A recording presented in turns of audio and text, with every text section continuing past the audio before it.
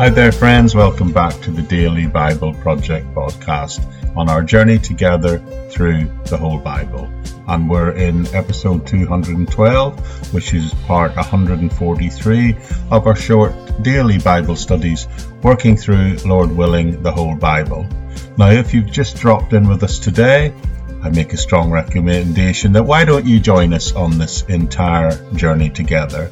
Now, you can do that one of two ways. You can go right back to the very first episode and go through season 1, where it'll give you an overview of the entire Bible. 66 short 6-minute podcast giving a background and overview of each and every one of the books of our Bible. And then we launched off together in our second season when we began the process of working through the book of Genesis. And that's where we are today. And as I said, we're in part 143 and we're considering the second half of Genesis chapter 18, looking at this impending judgment on Sodom and asking, why did God judge then and why doesn't God judge the world today? Now, for many people who read this section, the opening conversation described here between Abraham and God really does identify and teach some very helpful spiritual truths. Firstly, as I pointed out last time, God is seen to reveal his truth to those that he calls his friends, actually is the term that used. But in turn, we are guided that we should share those truths with other people. So the important truth here is that if you consider yourself as having a relationship with the Lord, then you should do, as best you can, you should plan to share the insights he gives you with others. But there's a second great spiritual truth revealed here, and that is that it is God's intention to judge sin.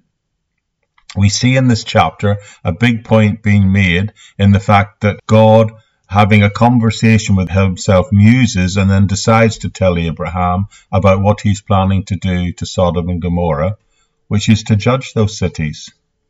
Now, God will always share his truth with believers, and one of the great truths as a general principle is that of his judgment and his grace.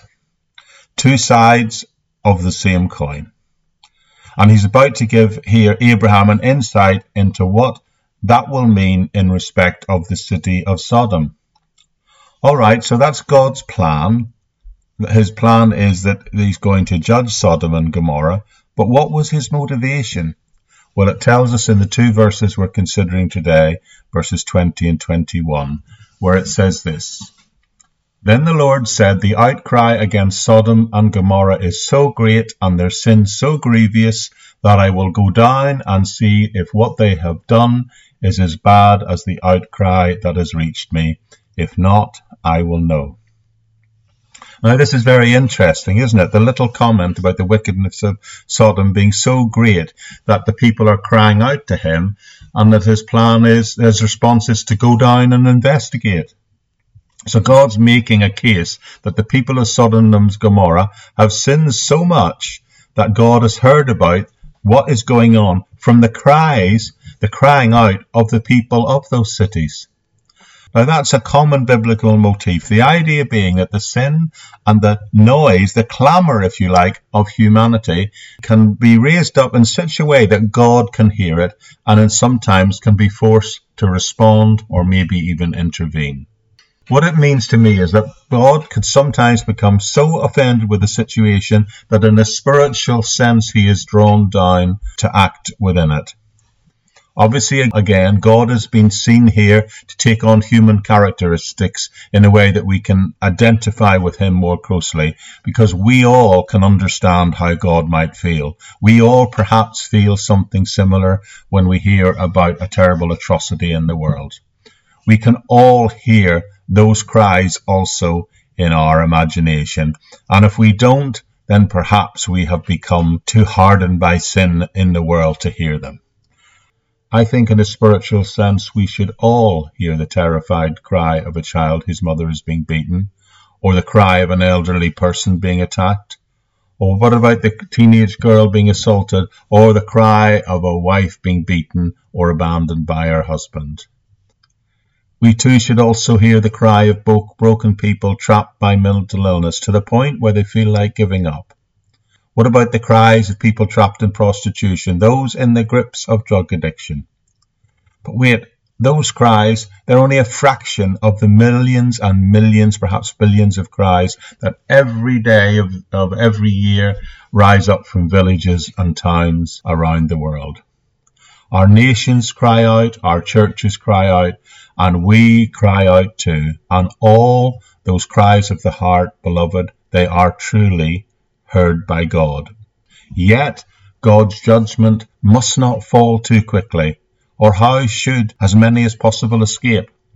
God hears the cry, and yet God says, as bad as it is, we need to understand the implication of the response to that cry, if that cry is for God to come down and judge sin.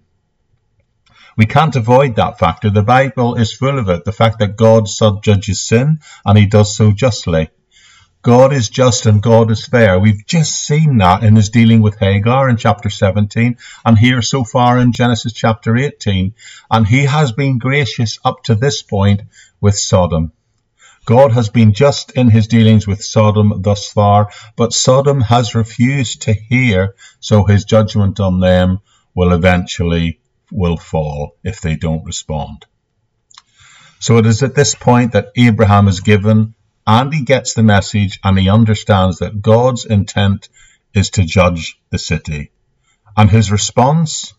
Well, his response is to start praying, and it is to respond in a certain type of prayer. This is the first time in the Bible, in fact, we shall see this type of prayer. A prayer that God has called, and we are able to intercede with God on behalf of people, or on behalf of a situation, and in faith and trust that God will respond in the right way. This is a call to intercessory prayer. It concerns me sometimes that Christians are too eager, too quick to call down the judgment of God, when our response should clearly be first to intercede, to pray that God would tarry in his judgment. So we're going to continue to look at Abraham's prayer of intercession and see how that plays out, and we'll do that together in the next episode. Thank you for joining me, and I'll see you next time on the Daily Bible Project podcast. Bye-bye for now.